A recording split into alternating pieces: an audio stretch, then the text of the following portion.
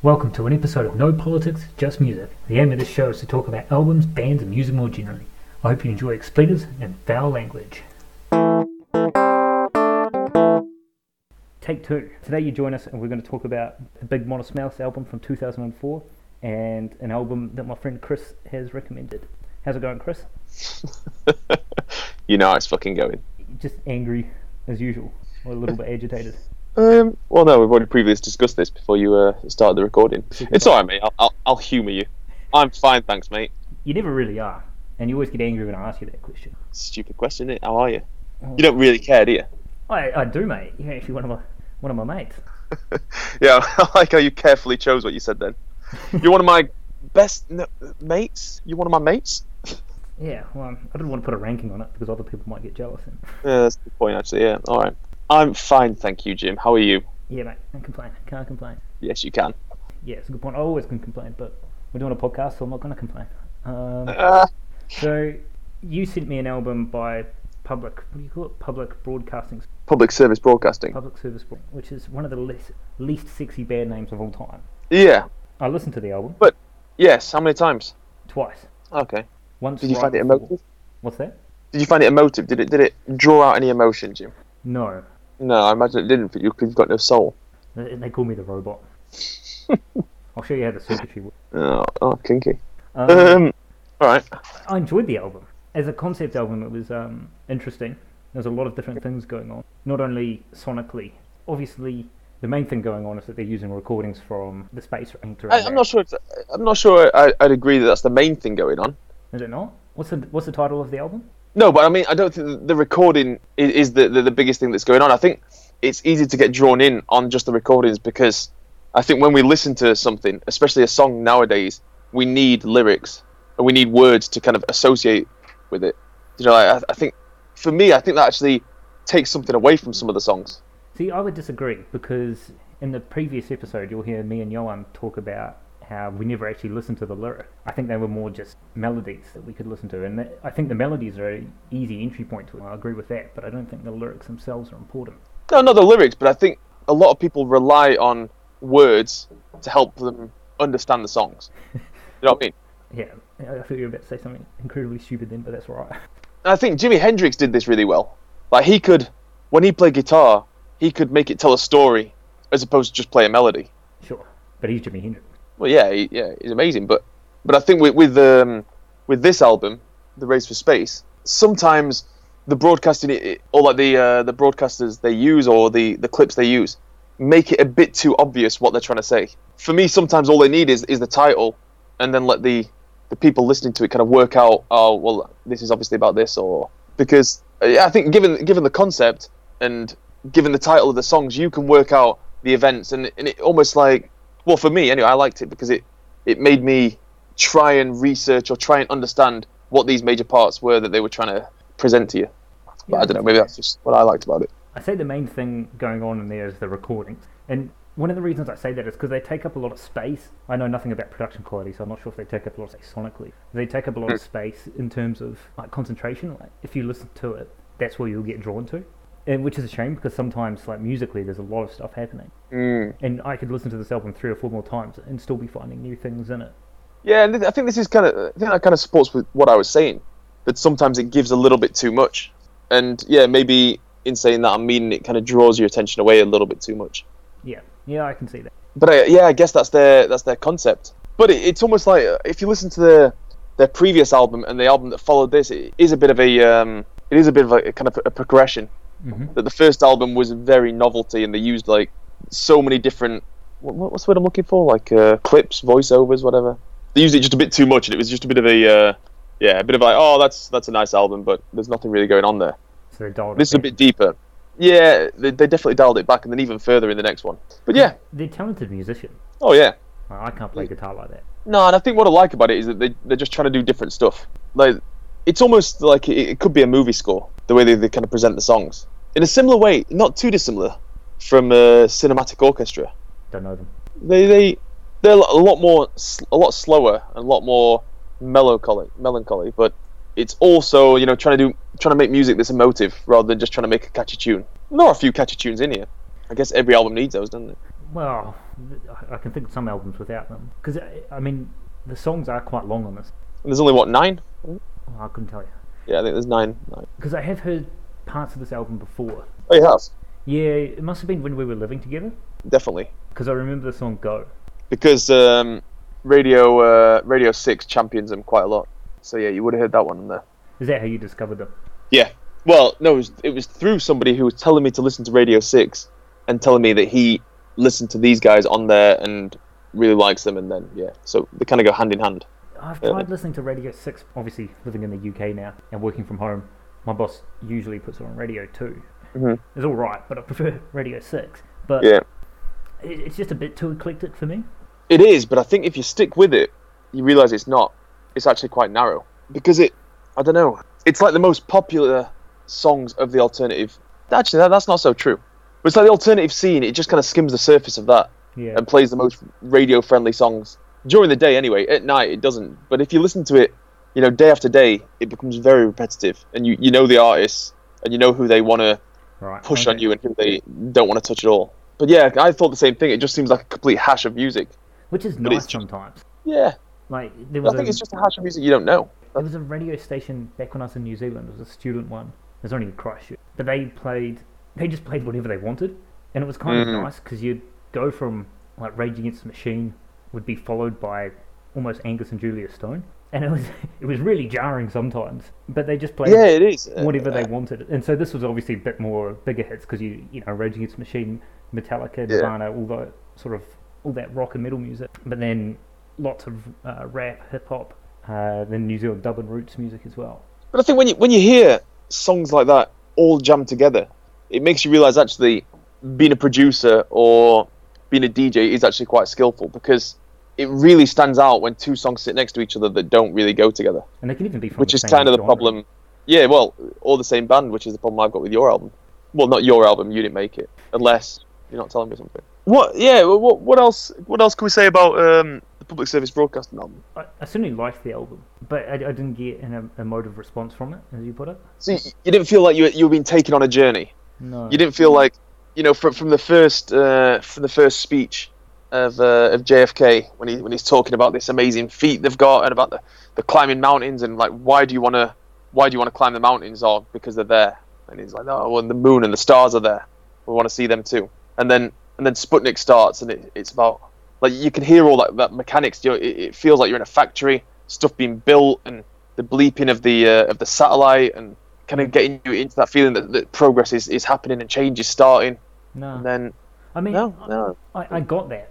I guess from the first speech, I was like, oh, I know exactly what's going to happen here, because while I say I'd heard one of these songs before, I'd never heard of this band or anything like that.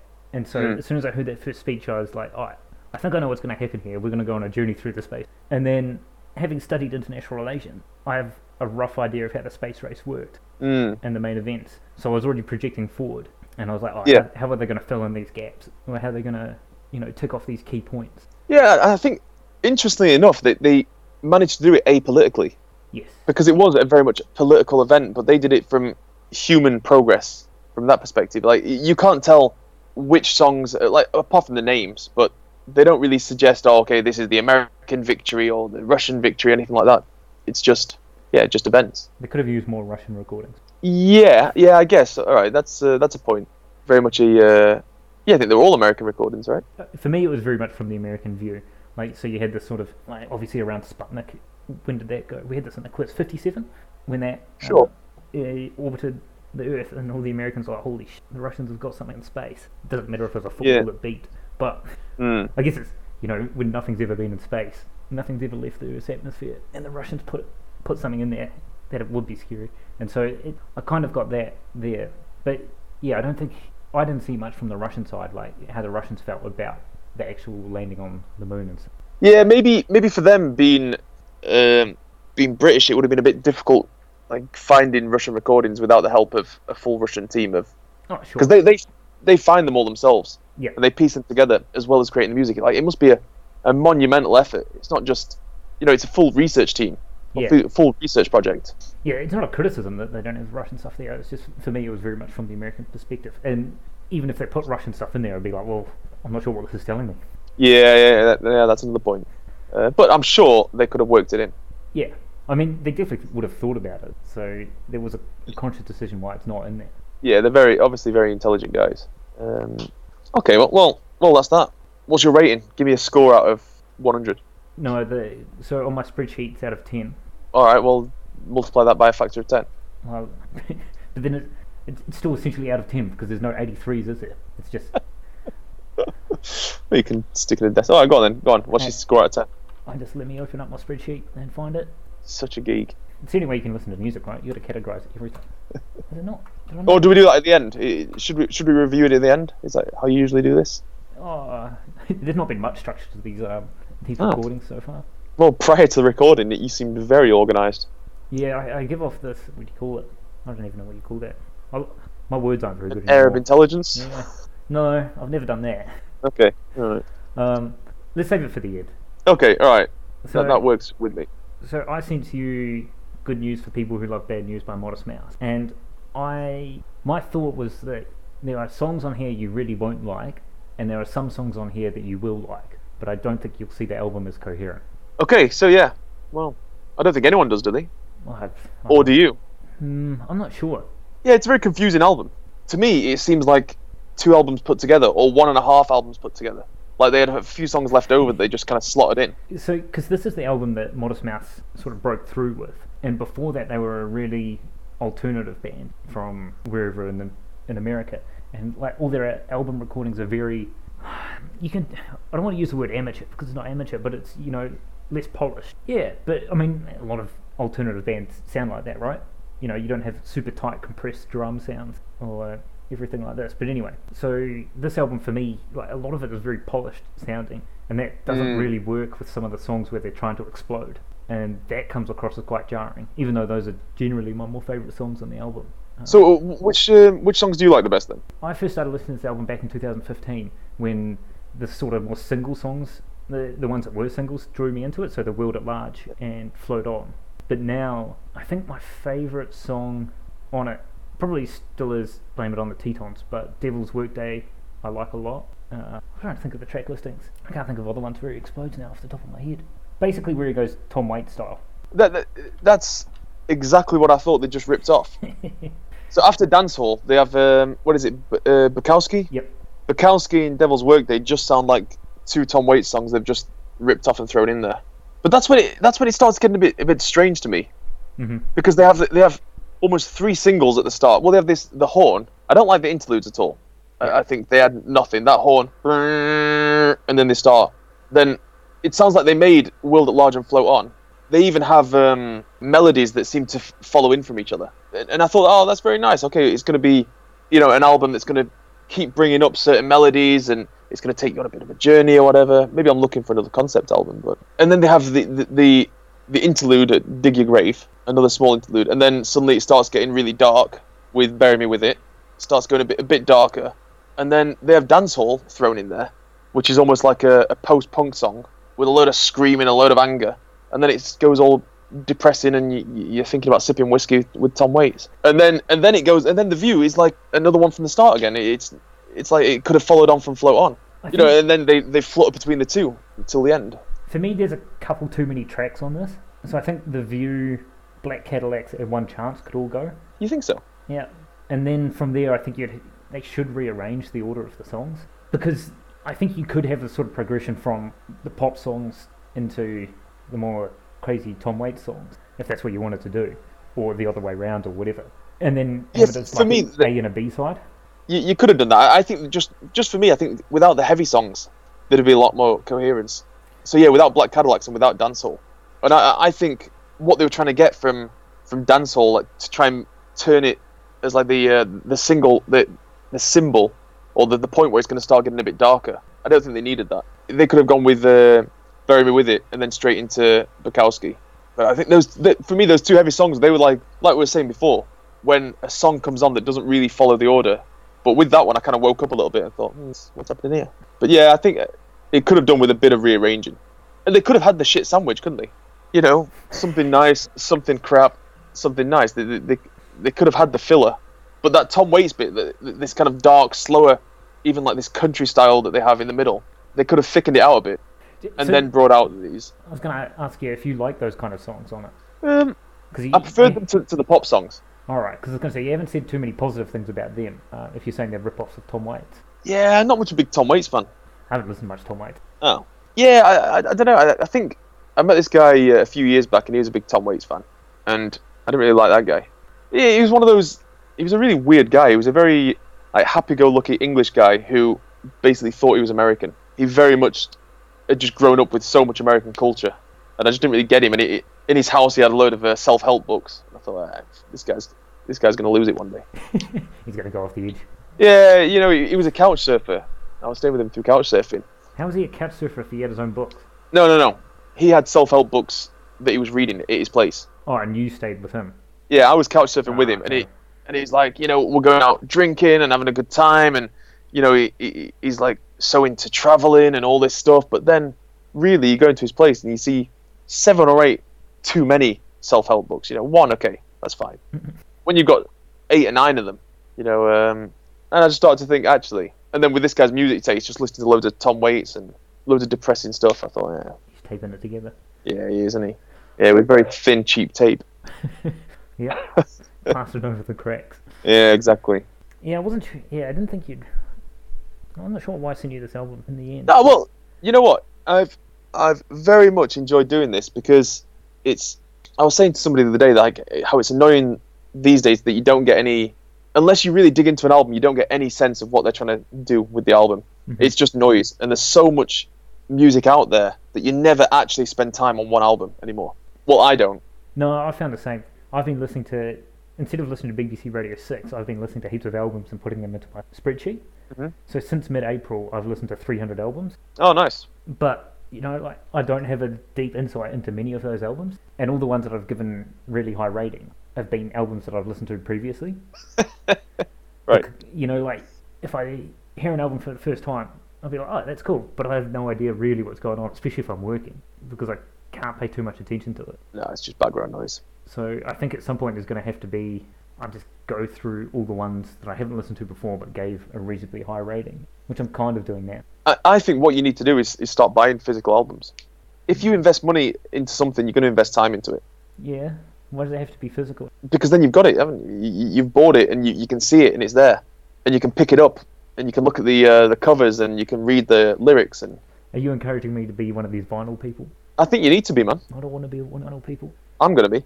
Yeah, I know you would. No. I don't know. My mate had a vinyl player, the guy I lived with. Yeah. And some of those albums that he had have become my favourite albums. Just because I'd see them on the shelf and I'd be like, I'm going to listen to that one. And I'd just sit there and properly listen to it. But with Spotify, I can't do that. I think some albums work really well on vinyl. Like, if we're saying with, like, Good News for people who love bad news would be an album I think that could work on vinyl, because if you got rid of some of those songs and fillers and you created a proper A and B side, that's the kind of thing that works really well on a vinyl, which is something you can't do on Spotify because it'll just flow through and there's no real distinct break between songs. Unless artists started introducing a interlude that was the sound of a vinyl flipping over. Yeah, but I think with vinyl, like, because there's a physical act of doing it, it's like a very deliberate thing. Like, it's an active thing. You can't just be passive to it. One of the reasons why I'm not too keen on getting vinyl is that it's just frustrating getting up every half hour. Oh, it's less, isn't it? I don't even know how long the side of a vinyl is. It's just frustrating. Yeah, I guess. Yeah, but if you bought CDs, well, pointless buying CDs, isn't it? Yeah. So, I mean, one of the reasons why I started doing this is, remember that comedian I made us watch when I came back to the Netherlands that one time, James Acaster? So he is convinced... Oh, he did something ridiculous, didn't he? Yeah, so he's convinced that 2016 is the greatest year of music of all time. And he's bought 500 albums from 2016. But he's bought them all as MP3s or whatever. So he only has the digital copies. I think he has some vinyls, but most of them, being a comedian, a proper comedian. Or he could just be lying full stop because it's an act. Well, I'm reading the book at the moment, and he's got some very strange albums, which we'll check out. All right. One of them only had 8 people who had bought it before. So he's gone deep. Yeah, all right. But yeah, so because he's convinced that 2016 is the best year of music of all time, and I'm convinced it's not, but I don't have 500 albums, so I can't argue with him. So now I've got 300 albums that I've listened to, but I don't have a big enough sample size from any year to even get close to it. Yeah, all right. But what you could do is you could use a viable source like NME or Rolling Stones or Rolling Stone, I should say. Right? That's the magazine, right? Rolling Stone. Yeah. Yeah, right.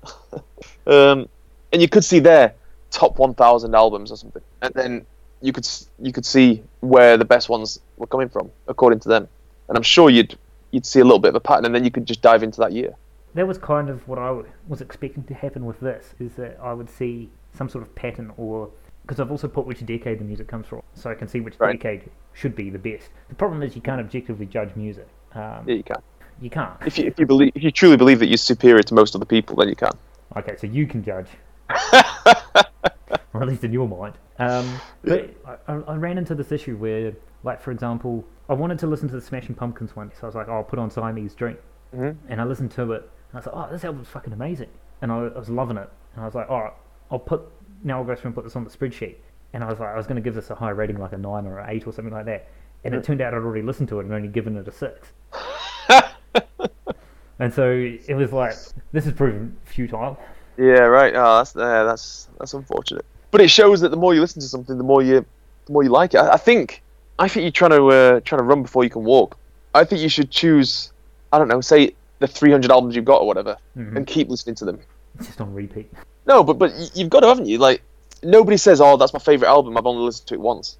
It's the more you listen to something, the more things you find out about it, and the more you understand it, and I don't know, and it's almost like when you listen to an album, you know what song's coming next, and it's like it creates that nostalgia feeling, and you're ready for it. It's like when you hear a couple of songs, and then somebody else has put something else on there, or they've suddenly turned it to shuffle. It's like, that's not right. It should be this one next. Yeah, I know what you're saying. Yeah, and like I say, all my favourite albums on this spreadsheet have all been, they're all tied up with some sort of past event or past time of my life. Life was pretty good back then, and this album reminds me of that. Compared to this misery I've got now. Yeah, well, we are speaking from lockdown, remember? I was talking about the pub. Sucker. Tomorrow we can go to Gardens, beer garden. Woo. But how many beer gardens are there in Glasgow? Probably more than you think. I'm not sure. Those pale Glaswegians will be out in it. We were talking about this yesterday, because the pub's open again on the 15th. It's going to be absolute fucking carnage. It will be. But, I don't know. Graham says it's not in Sheffield. He said there's loads of pubs that haven't even bothered opening. Really? Yeah, pubs that can't be convinced that they're going to be able to follow the rules properly, don't want to risk a fine. I guess some pubs which are probably earning more through lockdown than they were before, because they were on their arse anyway. Or pubs that just don't have they know, well, with these rules, we're not going to be able to bring enough people in, and we're probably going to lose money anyway. We're getting off topic, we're not talking about it. Unless you've got some great live venue stories from Sheffield. I was trying to link it in somehow. There was one thing I want to talk about. I'm not sure. I've pushed you on this before and you've been reluctant to talk about it. Oh, God. Your punk days. Yeah. So, we've been talking about music, but you haven't brought up the fact that you were or are a musician. Well, depends if you consider playing drums a musical instrument. Well, it depends on who's playing them, I guess. If Dave Grohl plays them, yeah, it's an instrument. Yeah, I don't know, but I was talking about this with somebody else the other day, and it's because somebody said to me, oh, do you play an instrument? I said, oh, I used to play drums. They go, oh, yeah, but that's not an instrument. It was a really offhand comment, but it actually made me think, well, yeah, it's not. You can't create a melody from it. You can't... If somebody's playing a song on drums, it's very difficult to know what song they're playing. Most songs do just have the same drum beat. You're more of a timekeeper, aren't you?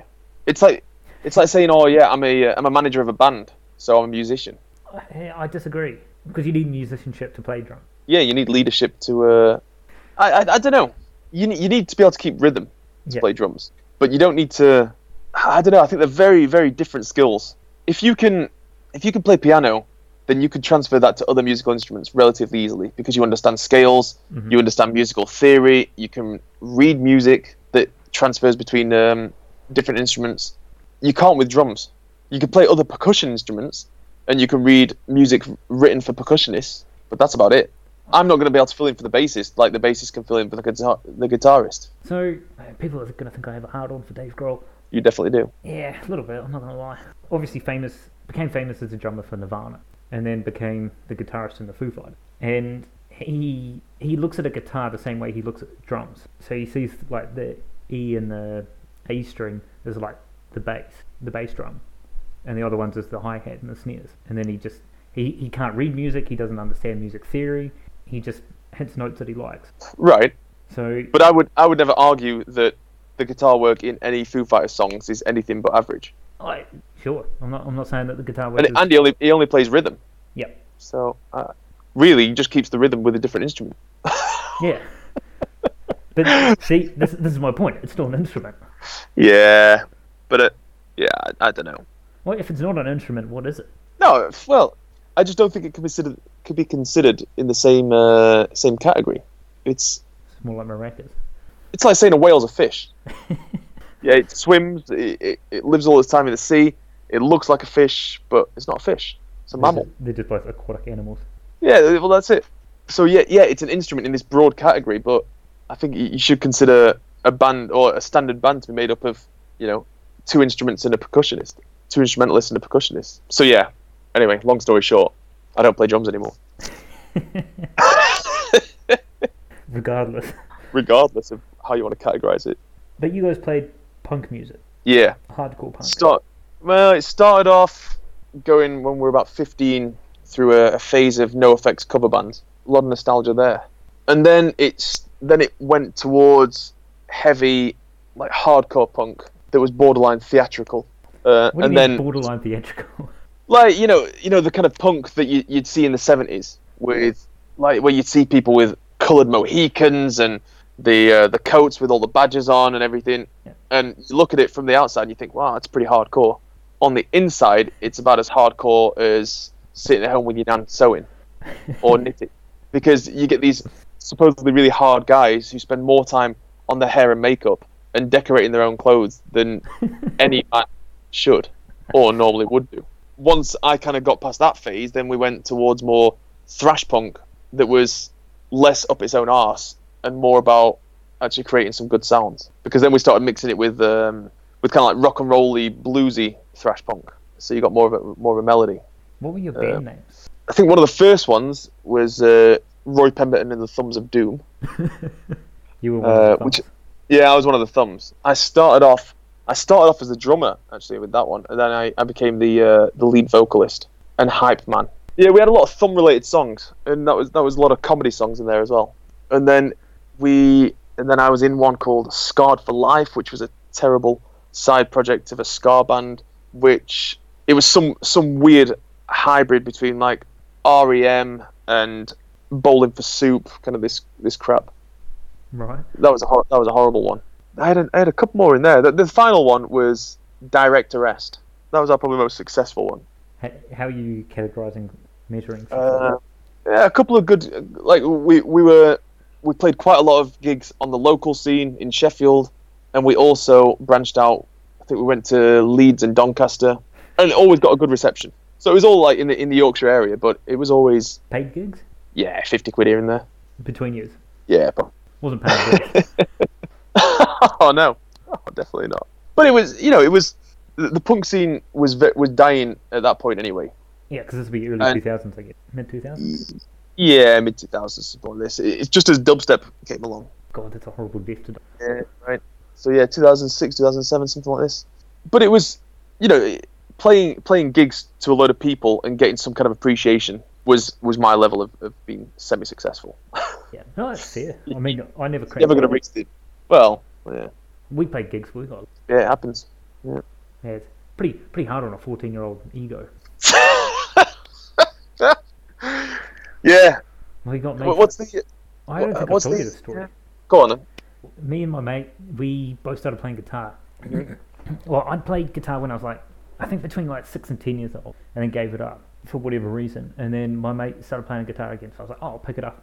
Caught up to his skill level quite quickly because it was all still there. We just kept playing Black Sabbath songs, of all things. Paranoid was the easiest because anyone could play Paranoid. We decided we'd play Iron Man in the school talent show. We started playing, and I was going to sing. Bold decision to put my voice to vocals, but anyway, we were going to do it. We were the first fucking act on this talent show, which is fucking worse. A lunchtime talent show as well, not even a night time. For whatever reason, the microphone wasn't switched on, so I just started. We'd gone through this intro of Iron Man, which is quite long, and then I went to start singing, and the fucking microphone wasn't on. I remember just turning around, looking at my mate, and he fucking shit the bed and just forgot what he was playing. So it was then just me, sort of kind of strumming through the main riff in Iron Man, and you could just tell he wasn't going to pick it up again, so he just walked off. Everyone was laughing at us, and we're like, I got called Iron Man for fucking years. That was not a highlight of my schooling years. Jesus, what a sucker. We played a few more gigs after that. We switched to Nirvana because it was easier. Yeah, once you once you got all that bullying and you start to feel a bit depressed. Yeah, well, that might have been part of it. We sort of figured you couldn't shit the bed with Nirvana because worst comes to worst, they shit the bed most gigs anyway. But did you mic check after this point? No. Oh, you never did? All right, okay. I would have thought you'd learn a hard lesson. There's a reason that people stand up there saying, check, 1, 2. You know me, I don't learn lessons. I just continue fumbling through life. Somebody else fucked up, it wasn't my fault. Oh, of course. It's never your fault. Oh, no. Alright, well, back onto these albums. Are you going to throw out a rating? I've got my spreadsheet here. This is going to be controversial. Okay. I gave The Race for Space an 8. Oh, that's a strong score. A Dutch 8. Yeah, I still think you need, I would have liked a decimal point. Well, no, it's not happening. Okay. Yeah, all right. The problem with the Dutch system is you end up, it might as well just be a score of 1, 2, or 3, because everything is either a 6, 7, or an 8, and there's nothing else. Yeah, well, exactly. There have been a few fails. Yeah? The Beastie Boys. Which one? The big one. What, Il Comunicado? No, License to Ill. Okay. The Drax Project, the New Zealand band. Okay. This will be very Bon Iver. Bon Iver, yeah. Bon Iver. Yeah. He got a 4 too. Oh, shit. Twin Atlantic, the Glaswegian band on it. Jeff Rosenstock. No. And Fleet Fox. No. Oh, that's a shame. A few 5s. Anyway, we're getting off topic. It's not just, we're just going to... Soon this podcast will just be me reading off my spreadsheet. Yeah, well, yeah. I think just as soon as you mentioned the word spreadsheet, everyone turned off. Well, whoever's listening. All 3 listeners are like, what? And yeah, this will be this is the controversial part. I gave the Modest Mouse album a 10. A 10? A 10. So nothing's better. Well, that's not probably. This is what's ridiculous with a 10-point scale. you give something a 10, and that's it. It's perfect, and something can only ever match this, but nothing can be better. Yep. That's ridiculous. Oh, you're fucking mental. It's because this is what I'm saying. It's an album I listen to heaps. I listened to it heaps while I was in Stockholm for whatever reason. But you yourself have just mentioned all the flaws with the album. Yep. There's no album without flaws. I can tell around you. Well, I think your scoring system has just made this whole process futile. It's pointless. I already told you it was pointless with the Smashing Pumpkins. Yeah, well, true. Yeah. All right. Well, I think you're wrong. Yeah, no shit. There's not a surprise. I would have given it a 6.8. Okay, I'm happy with that. Like it's a solid album, and I think if I could rework it, maybe what I'll do. Get in touch with them. Is I'll get these. I'll put these in the order that I'd like to listen to them. I'm not putting that in the pod. You're just listing the song order. No. But I mean for myself. Right. I'll keep listening to the album, and I'll try and find a way that I could work it in to make it a better album. Yeah. And maybe I'll send you the track listings, and you could try listening to it in that order. And what are you giving? And maybe it'll be 10.2. What are you giving Public Service Broadcast? 11. Well, this is its Spinal Tap. There's no 11. Well, it has to be, because I think it's better than the Modest Mouse album. And if Modest Mouse is a 10, this has to go higher, so it's 11. No, but you just said Modest Mouse is a 6.8. Yeah, okay, right. Where would I put it on a... You can fuck up your own system, but my system's already fucked up and I don't need other people fucking with it. Yeah, okay. I'd give it a 7.5. It's a first. It's a strong first. But, but obviously it's a concept album. And it's, in some ways, kind of alternative prog rock or whatever. It's very much on its own. It's almost like an art house film. You appreciate it because it's low budget and they've managed to do fantastic things with only 3 actors. But at the same time, it's just not quite the spectacle of Rocky 2. It's one of those albums where it's like if an album turns out it's like recorded by some guy in his bedroom, you're like, holy shit, this is amazing now. And I think with this album, you need the backstory. You need to understand that they've trawled through all these old recordings, that they've made stories out of just little pings on a guitar. And that, for me, is what makes it, especially with the follow-up that they released a couple of years back about the Welsh miners, where they went to this Welsh town and they got a load of flack for being English boys trying to, like, posh, rich English boys trying to empathise and understand Welsh miners. But in reality, they went to the town, they spoke to people, they interviewed people, they lived and breathed what the miners have been through. Coal dust. Yeah. they came out with black lung. A lot of them. They're all in intensive care now. Well, they got kicked out You know, for the coronavirus. So that I think, knowing that, it makes me appreciate the albums more. And do you have an album you want to recommend as we close this for the general public? For the general, not for you to listen to another point. Oh, I might listen. No, but I'll give you an LP, The Decline by NoFX. I've never listened to it. No. Well, this is an LP. It's one song, 18 minutes long, which is about the decline of humanity. Oh God. It takes you on a whirlwind adventure with a full string orchestra and some epic drumming for 18 minutes. And he does actually occasionally perform it live, and I don't know how he does it because it's frantic drumming. Yeah, that's a great one. I was thinking of Queens of the Stone Age, like Clockwork, because it's another concept album. I've told you my issue with Queens of the Stone Age, haven't I? No.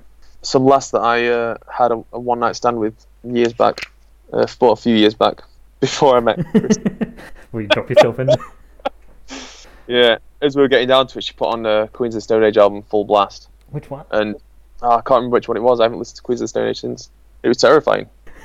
It was very loud, and she just basically she just used me.